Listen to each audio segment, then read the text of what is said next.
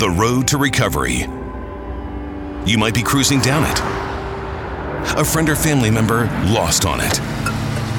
Or the road is, well, still under construction. Relevant Recovery Radio is about getting to that destination of normal health, mind, or strength. Now, Relevant Recovery Radio. Here to give you the keys, Larry Wiedekind. Hello. Welcome to our show today. I'm your host, Heather Mosier. I'm happy to be here. You're listening to KPRC AM 950. And we're also on the iHeartRadio app for free. You can download and listen to all our previous podcasts. But this is Relevant Recovery Radio. I'm representing Matthews Hope. We are a unique 10 to 14-day detox inside St. Joseph's Hospital in downtown Houston. If you want any information about the detox, you can go to matthewshope.org. Let's just jump right into our show, and we'll talk about some really cool things today. So I got two guests on my show today. First guest, my husband, Donnie. He's always here. I'm back. He follows me everywhere. I can't get rid of this guy. Oh. And the other guest I have is our friend Ryan. Welcome, Ryan. Hello. Thank you for having me. Ryan Mattingly. He's a good friend of ours and very interesting guy because I thought he would be great to have on the show today for a multitude of reasons. So let's just jump right into it. Ryan, I get to watch you in your recovery, and so I want to just kind of talk first about your journey into finding recovery. How did you even know you needed recovery? Oh, man. It's such a young age, too. How old are you now? Right now, I'm 27. I turned 28 on October 12th. So and when did you get sober? I got sober in 2014, so when I was 20 years old. Wow. That's pretty young. Yeah. I was a baby. Before I could legally drink. How did you know at such a young age? It wasn't that I knew it. It was just that it was like kind of, it just happened. Like I realized there was just like this surrender and emotional death really that brought it about. At 20? At 20, 100%. Right?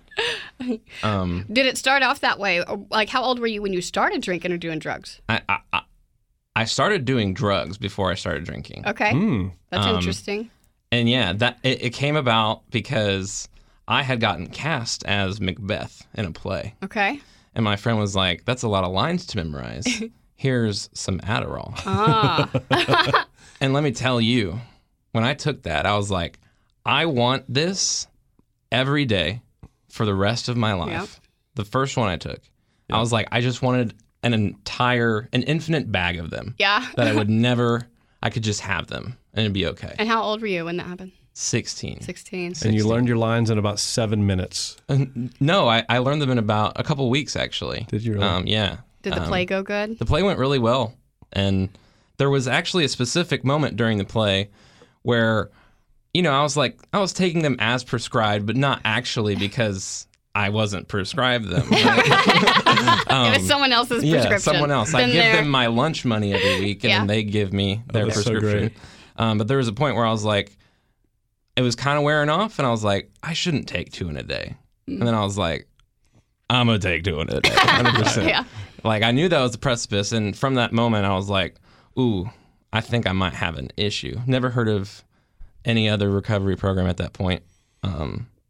Just got on a ride. It felt good. Let's go. Exactly. For me, 100%. when I first got hooked on opiates, and you're kind of describing a similar feeling, I felt okay in my own skin. Yep, 100%. For the first time in my life, when I would take, an opiate or, drugs or alcohol, what it did inside is it made me feel like what I thought normal people felt like. 100%. That is exact. Because I was raised in I felt dumb, and I was told I was unorganized, like I wasn't good enough, my grades weren't good enough, that sort of thing. But I took this, and suddenly I was passionate, I was clean, artistic. I was alive. artistic, I was talkative. People wanted to be my friend, and I was just filled with this vicariousness that I hadn't had previously. You were suddenly the guy that you always wanted to be, that you saw in other people, but had no way of becoming without that product. Yes. Yeah. It really relieved my social anxiety, Yes. and because I was always really uncomfortable socially and feeling like I didn't fit in and stuff. Did that happen with you too, where Absolutely. you felt a part of? Exactly, because I went from the dark ages of middle school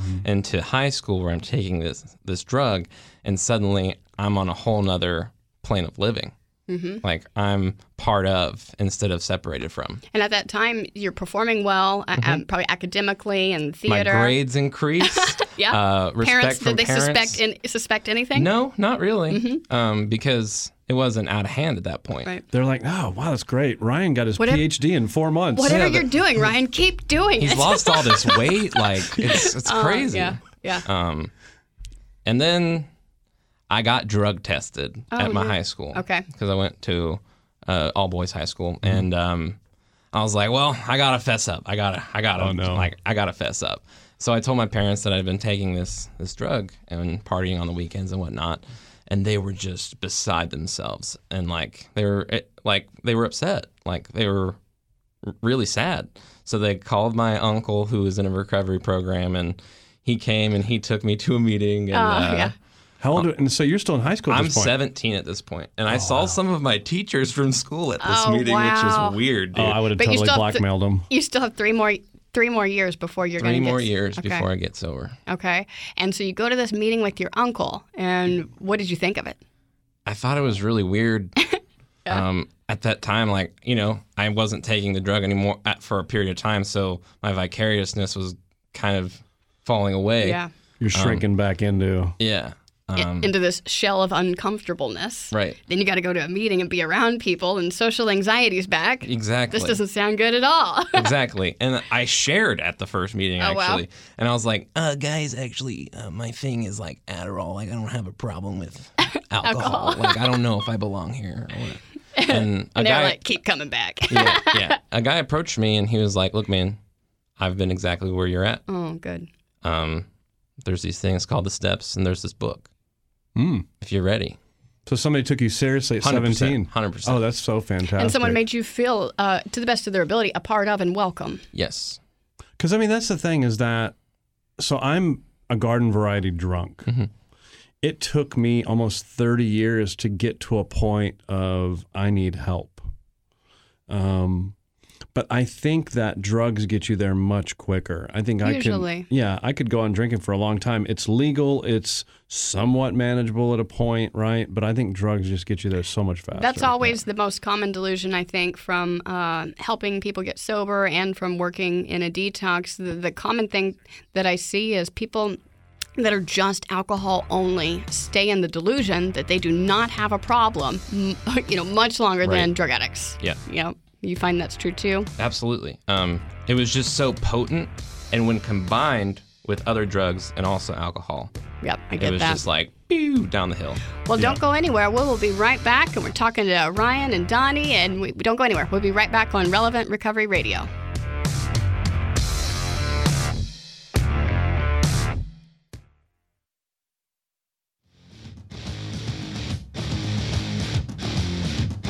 Welcome back to Relevant Recovery Radio. I'm your host, Heather Mosier. My guest today is Donnie Mosier and Ryan Mattingly, and we are talking about things relevant to recovery. Our friend here, Ryan, he got sober really young, 20. Yeah, I can't even imagine walking into a meeting, a 12-step meeting at 17 years old. Yeah, I was forced to go there from parents. The funny thing is about that drug test that I mentioned, I didn't even test positive for anything. So you came clean for nothing. I came clean for nothing, right? Oh, no. Yeah. And I stayed sober for like 90 days. Do you see the hand of God doing for you what you could not do for yourself? Looking back, yes. Yes, I do. It's funny. I just said I couldn't imagine walking to an AA meeting at 17. Mm-hmm. I sort of walked in at 15 and a half because, I got assigned to a lockdown daycare unit for about a year. You went to rehab for a year at 15 for That's marijuana. True. And then, 15 and a half. Well, I drank too. Yeah. And then when the insurance ran out, I was clean. Good. I was like, you're good. 100%. You're good. They're not going to pay us anymore. Get out. It's that weird insurance treatment center thing in the 80s, But I'm hanging out in AA meetings with all kids. So the part I can't recognize or I can't fathom is being a kid with a room full of adults. Yeah. It would have been overwhelming, was it for you? It wasn't overwhelming, but fast forwarding. Yeah. So I stayed sober for 90 days or so, working with this guy who approached me, right? And we did the first 3 steps and whatnot, and then I was going to college. Yeah. And I was like, I got a little more a little more in me. Yeah. Like I can't stop before Yeah. college. You need Are A's kidding in me? college, too. Exactly. 100%. It's like, I'm going to move to the beach next month. I'm going to stop swimming forever now. Yeah. Yeah. And college was finding my my drug that I needed, Yep. and also partying every other day. Okay. Um, So when you say partying, because that's going to be different than the Adderall, you started to add in other substances Right. at this point. Smoking weed, hallucinogens, Ooh. mushrooms, acid. Do you think that that's common? I did not go to college, and Donnie didn't either. Oh, Do you think No, that I went to colleges. No, you were. You were I partied at you were Southwest escorted Texas. off the property by authorities. Oh, yeah, sure. I'm talking about people actually academically enrolled. Oh, okay, I didn't do that. I think it's part of the college culture, at least in my experience. There's this whole idea of liberation and whatnot, especially as like being a younger kid. Like I'm you're free. you're like, I need to experience, I want a new experience, right? And those drugs can offer it to you. Yeah. Like, Absolutely. So when did drugs and alcohol start to become painful, and you were aware of that they were problematic? I was around 19 years old.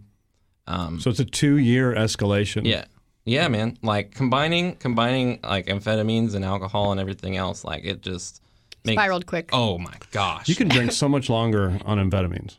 I know. True story. I'm aware. And I think the idea of not eating coupled with drinking a lot and taking copious amounts of Vyvanse and Adderall, like Yeah. it culminated into this whole event of me having a mental break. Yeah.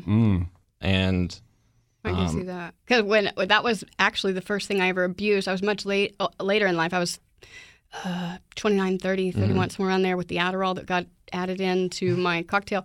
But that was the first thing I ever abused and didn't know why, didn't know what was different about me. But I dove into this dark rabbit hole emotionally, internally, just conspiracy theories, researching conspiracy theories and weird things. Complete self-obsession. Yeah. But what's weird is that I was so into it. I was taking those drugs, and I was also taking something called phentermine, which is That's a a weight diet. loss. Yeah, It's a my weight mom loss took drug. that. Mm-hmm.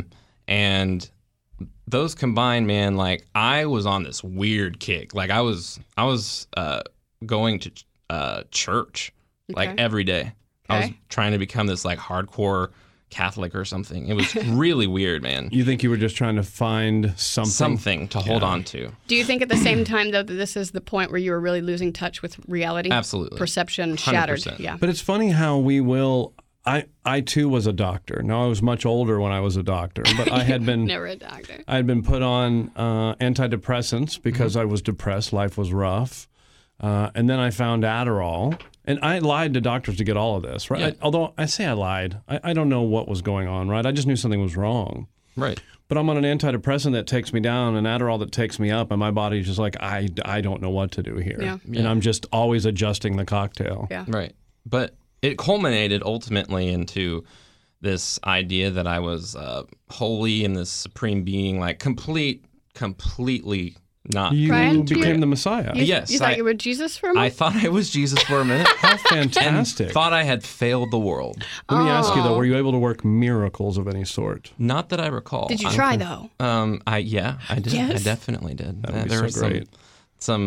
but I that day where I had that realization, things were talking to me and whatnot, and I actually went to class at college, and I like stood up on a chair and I was like, I am not okay. And I like ran out of the classroom crying. And my friend, he approached me. He's like, "Dude, is everything all right?" I was like, "Nothing is okay. I need help." And I was escorted with the police on campus to That's fantastic. a psych ward. A psych ward. Yeah. So you went to your first... on Easter weekend. On- No, yeah. Wait a minute. Okay. They took the Messiah to a psych ward on Easter weekend. Evidently, they didn't know who They you did were. not know who they were dealing And with. every story you've heard about psych wards, completely true. Yeah? Like the people like rocking in their chair, like eating their shirt, like it was an experience. And for some reason, when I sat down in that psych ward, coming down from these delusions, amphetamine psychosis, some sort of information was like put into me. I don't know what it was. Looking back, I believe it was God. It was like, you need to go back to AA or there's nothing left. Mm-hmm. And you heard it audibly, you felt it, you were like, I'm going to do this. Okay. I never got put in a mental health facility, but my mom has multiple times. And when I went up there to make amends to my mom, she was in a psych ward, and all of the pictures of the people that are really far gone were all around her. Right. And it was a really uncomfortable yet beautiful place to, make a true amends to my mom. But those places are difficult because a lot of people that deal with substance abuse disorder end up in those places due to drug psychosis and just periods of time where you're broken from reality. Absolutely. Yeah. How tough. So we went from 17 going to a meeting full of adults. We go to college. We go on a landslide, right? Like complete. He becomes plummet. Jesus and goes I'm going to try all the drugs. Yeah. Not just one or two, all of Right. them. And so now you're at 19 with a complete psychotic break. Yeah. And so at that point, did you... Well, I'd like to point out that Ryan is not good at drugs. Yeah. I mean, this is apparent that he was not made for this. Yeah. I would say that there's maybe a stack of evidence, Ryan. There is. There is. Definitely a stack of evidence. Okay, so cool. So this is 19 when that happened to you. Yep. And so you decided that something was wrong. I need help. What did that look like? I knew that guy from that meeting from when I was 17. I went back home to Houston because I was in Austin at the time, and I contacted him, and I was like, I don't know what you know, but I tried. It doesn't work. So show me what you do. When you said you tried, that means you went, but you didn't work all 12 steps. Correct. And then you said it didn't work. Correct. Yep. I was like, I tried some steps, then I went back out and tried my own Ryan steps. Ryan's program. And it culminated in, me losing my mind. Yeah. So you called that same guy and he was like, cool. He was like, I'll help you. I help you. It would be an honor to. Oh. Isn't it amazing that we go from people that are so self-centered and so just self-important to, like when I'm full of self, I'm not helping anybody, and the entire idea of getting well is getting out of that and into other people completely. Yeah. How beautiful. So did you work the 12 steps with that guy? I did. I was lucky enough to be taken through them really quickly with him. Yeah. He was like, I'm about throwing the steps at you and just we're hoping something sticks. And at that point, it sounds like you were desperate and willing enough to do that. Yeah, it was an emotional death. I really had nothing left. Right. I get it. I was so scared. Well, let's go to a quick break. We'll be right back. I want to keep talking about what that experience looked like with Ryan and Donnie. Don't go anywhere. You're listening. Where do you work again? I work at Matthew's Hope. It's a detox inside St. Joseph's downtown. Their website is www.matthewshope.org. We'll be right back. Don't go anywhere.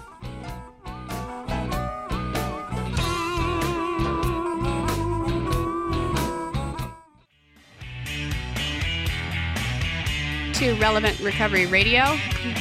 You're listening with Heather Mosher. This is KPRC AM 950. We're also on the iHeartRadio app. Download it for free today. So my guests today, Donnie and Ryan, and up to this point in the story, Ryan decided he wasn't Jesus, and he instead wants some help in a program of recovery, and he goes and gets this guy. But if you were, what would you have done? If he was Jesus? Yeah. I mean, have you ever thought about that? No. I'm turning all the water into whiskey.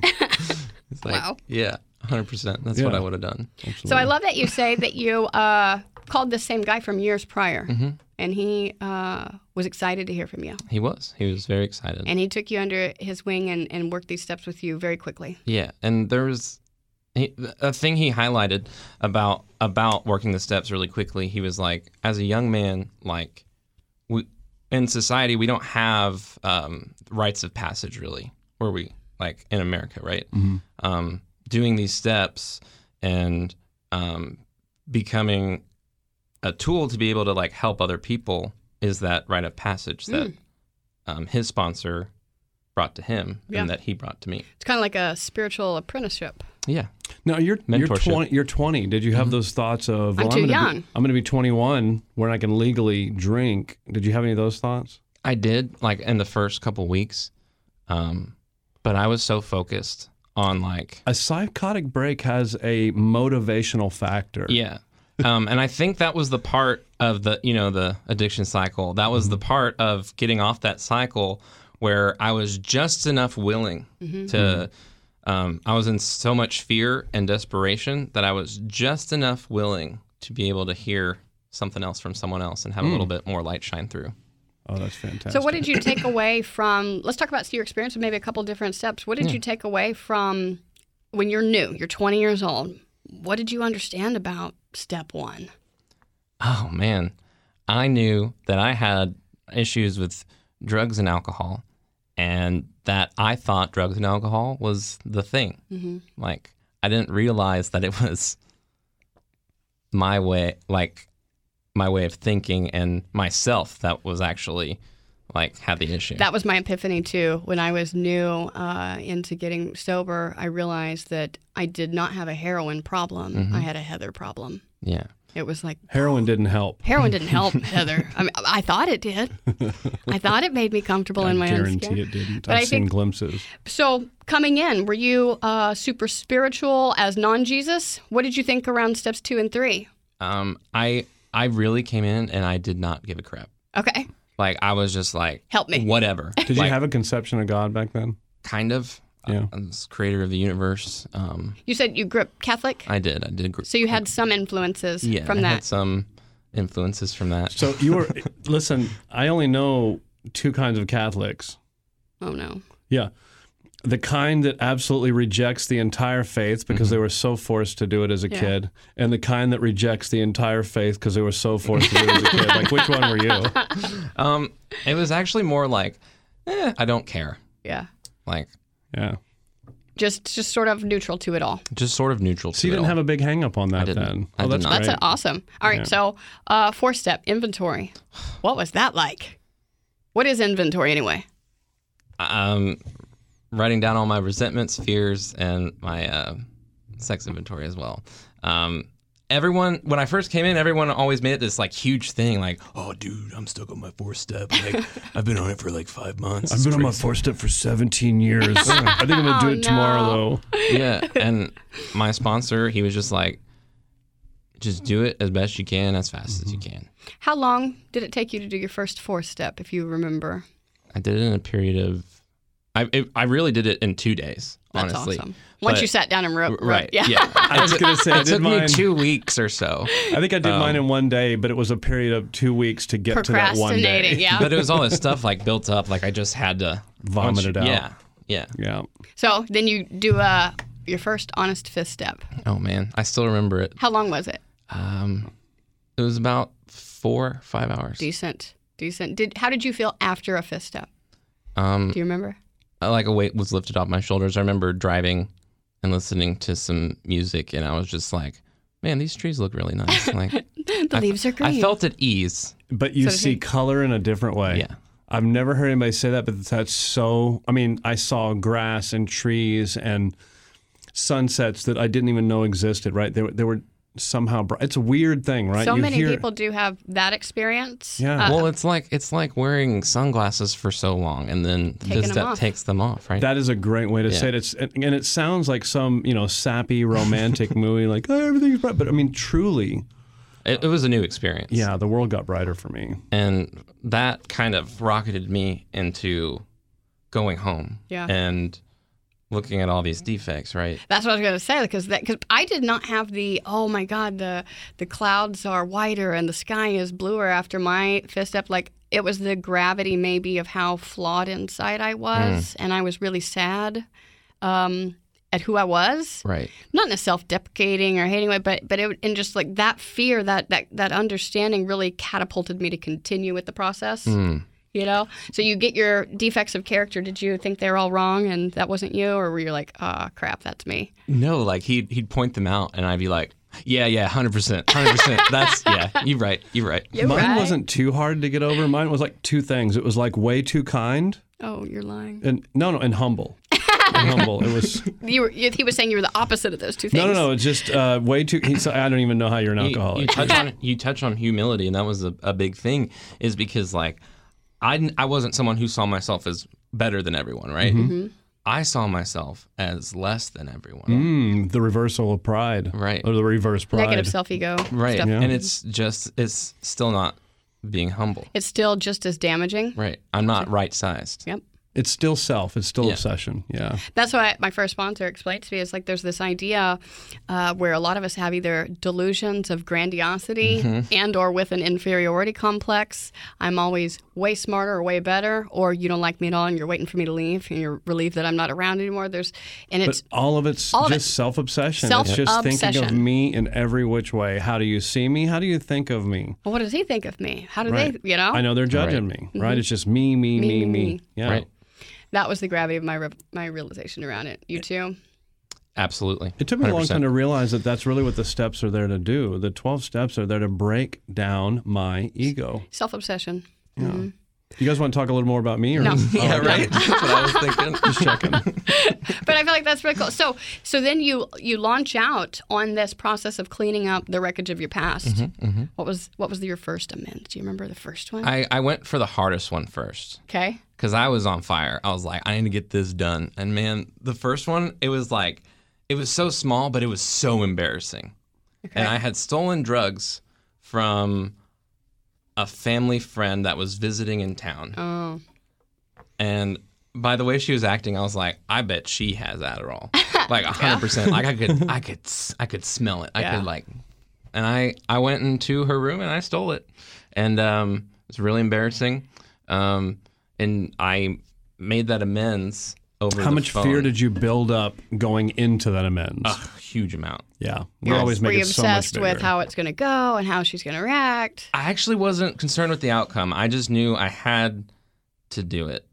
So it was the act of actually being humble and admitting it face to face. Right. Did you do it face to face? You did it on the phone? Wait, I did it over the phone because Okay. she was in California. Okay. And how did she receive it? How did it go? She was really surprised. And Now, did she know you took it? she did not. Oh. I thought she did. Oh. She was really surprised. And she was a family friend. She was like, I just want you to continue the program you're on and do what you need to be doing. She just wants the best for you. Yes. Yeah. How cool. So you ripped the Band-Aid off. You got Right. the hardest one done first. And How'd you most feel of- after? Relieved and shaky. I was really shaky. Yeah. Yeah, I've had some like but that. it was really most of my amends were making amends for stealing or taking things that were not mine. Yeah. A lot of emotional amends towards my family as well. Yeah. Mhm. Did you have any really awesome, like one that just sticks out as like your favorite amends or your hardest amends or your most profound? I think the one to my mom and my dad were pretty profound, but also the one that to my partner at the time, because I went into the psych ward and she was like, "Oh, I thought we were moving in together," Oh. and like she stayed with me for some reason. And Now, at this time, you were Jesus. Was she was a real? follower of Jesus, Donnie. she, Leave it she alone. was a follower of me, And she 100%. was real. Yeah, She was- yeah, yeah. Okay. I mean, you got to check. You Yeah. got to check. I would say that amends to her was the most profound, I think, because I realized the scope of the damage Yeah. I had done. I was like, I That's did the this, and gravity she of was it. like, actually, She gave you good feedback. she was like, this. Actually, here's what really happened. yeah. Yeah. Well, how amazing. Do you feel like you had some spiritual juice as a result of that process? 100%. Cool. No doubt. From doing the third step onward. Because you had the taste of freedom. Yeah. Yeah. You wanted more. That true freedom. I peeked through the keyhole. I love it. All right, so don't go anywhere. We'll be right back. You're listening to Relevant Recovery Radio.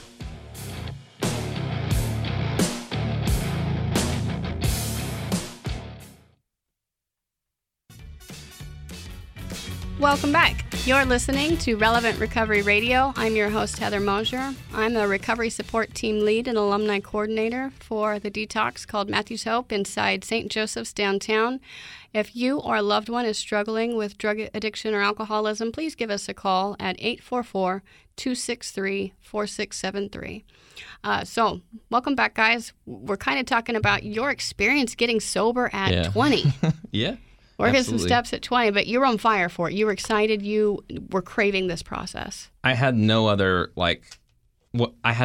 solution. Nope.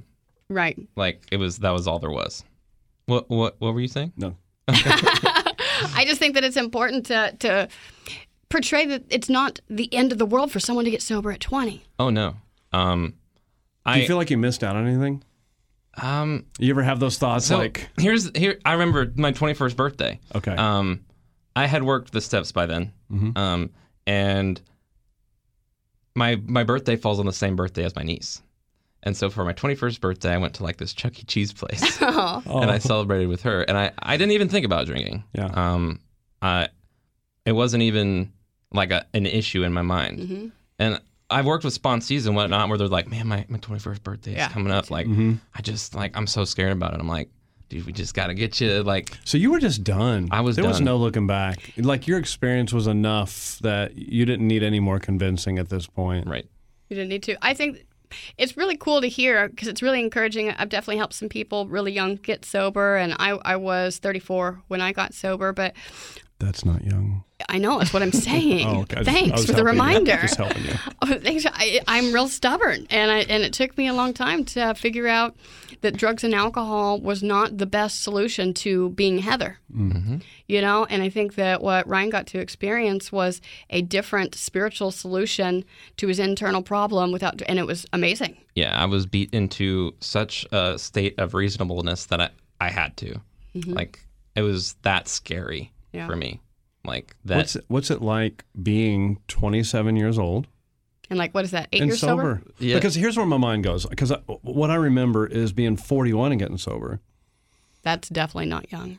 It's I'm like wine. I get better as I age. So, but when you're at that age, you have thoughts like, how am I going to barbecue again without drinking? How am I going to? I mean, you have bad thoughts like, how am I going to drive again without drinking? I had those. I had those a lot earlier on. I was like, man, like, what if I want to have like a glass of wine when I'm like 40 or something? Yeah. Like, we're watching Netflix or something. Yeah.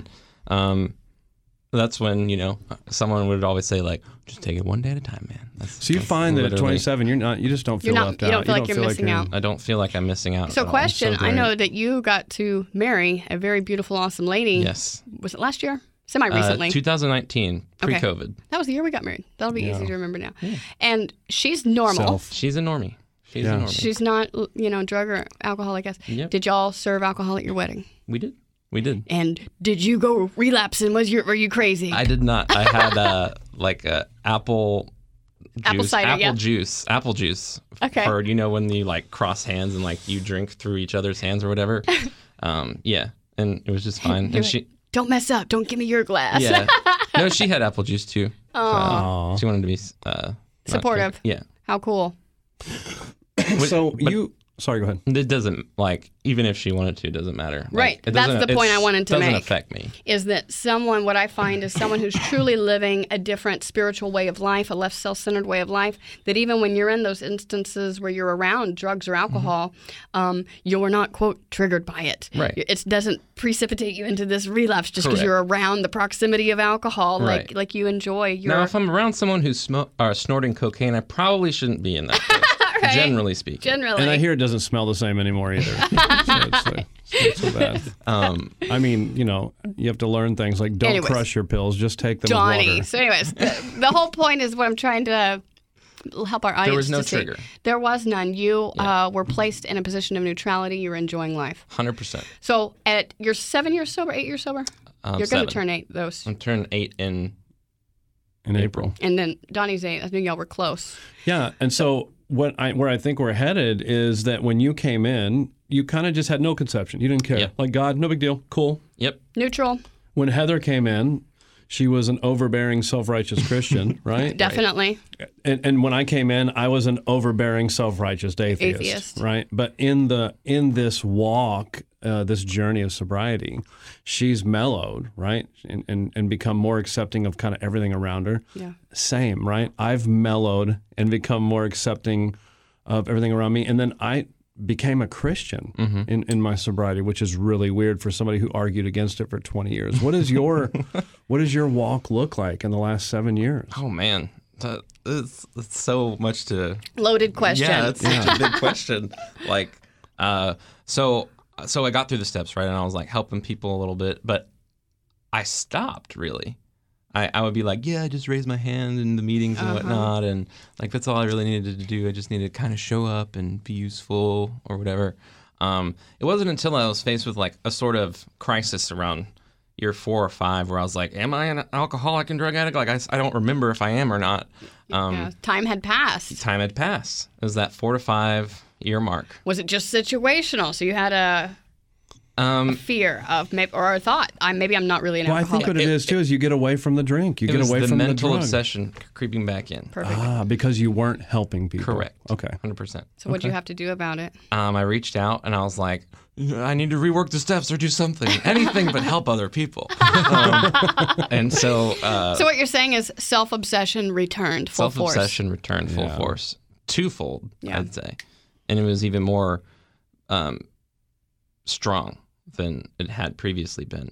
And what sucks is that I had so many friends that I had gotten sober with around 20. And by 4 years in, maybe half of them were still around. Right. And by a couple more years, very little were still around. Maybe like 2 or 3. And now all the people I got sober with, like, I think there's about one. Mm-hmm. That's still sober. That's this still day. sober. Wow. But you got into enough pain at that point to do some spiritual work about it and not drink. It was grace, dude. Like I don't know. Grace, yeah. I don't know. Like I think it was pain. I'm a lucky one, I think. I don't know what it is because I see so many people my age that like they don't get it. Like it doesn't stick, and I'm like, man, I don't know what happened with me, but when I reworked the steps with my next sponsor, he was like, okay, you are now uniquely capable of helping out other people that are like you, not only drug addicts and alcoholics, but people that are young, and people that have experienced what you have experienced. Yeah. You're a unique soldier. Mm-hmm. That's what I think is beautiful about it because, like, you're very interesting. Not only are you artistic and all of this, but, like, you're in a real-life barbershop quartet. Yeah, I'm in a quartet, and I'm also in a chorus. It's a barbershop chorus. We're called Space City Sound. Okay. Is it on Facebook or Twitter? If you want to check out our website, it can direct you to the Facebook. Okay. It's spacecitysound.org. Okay. 4-part harmony chorus. But how cool is that? It's super cool. I mean, that was something I always wanted to do when I was using. Like, I wanted to be in a barbershop thing, and I thought it was super nerdy. So as a performer in a quartet, how rampant is drug usage in that industry? Just like anywhere else. I think it's any entertainment pocket of artists. It's not like... I just imagine like quartet, strippers, cocaine. No, Donnie, definitely not. Oh. That's only at international competitions. It gets weird at those competitions. But so you're in this place in sobriety where you've been sober. Alcohol and drugs are not the problem anymore. Right. The obsession has really returned, right? Self and everything else. And you need a deeper understanding of God. Right. And then he did, and he had some experience with God, from what I understand. Where are you at today? It was towards Christianity. I was curious because I was wanting to expand my relationship with God, because whatever I was doing, it didn't feel full. Yeah. Okay. It was there, but it didn't feel accessible. And there was a realization while I was driving home one day, because I was so full of fear and anxiety and pain. I had an overwhelming feeling that whatever I was trying to do to convince others to like me, I had already been given that approval and love by God. And I was like, oh, I can get everything from Him. Oh, wow. What a beautiful story. Guys, thank you for being on the show with me today. I've thoroughly enjoyed it. Thank you for having me. What a miracle I think we all three are, and I'm just grateful for God's grace in all of our lives. Thank you for listening. You've been listening to Relevant Recovery Radio. We're on the iHeart Radio app, and we're on KPRC AM 950. I'm screwing that all up. Thank you for listening.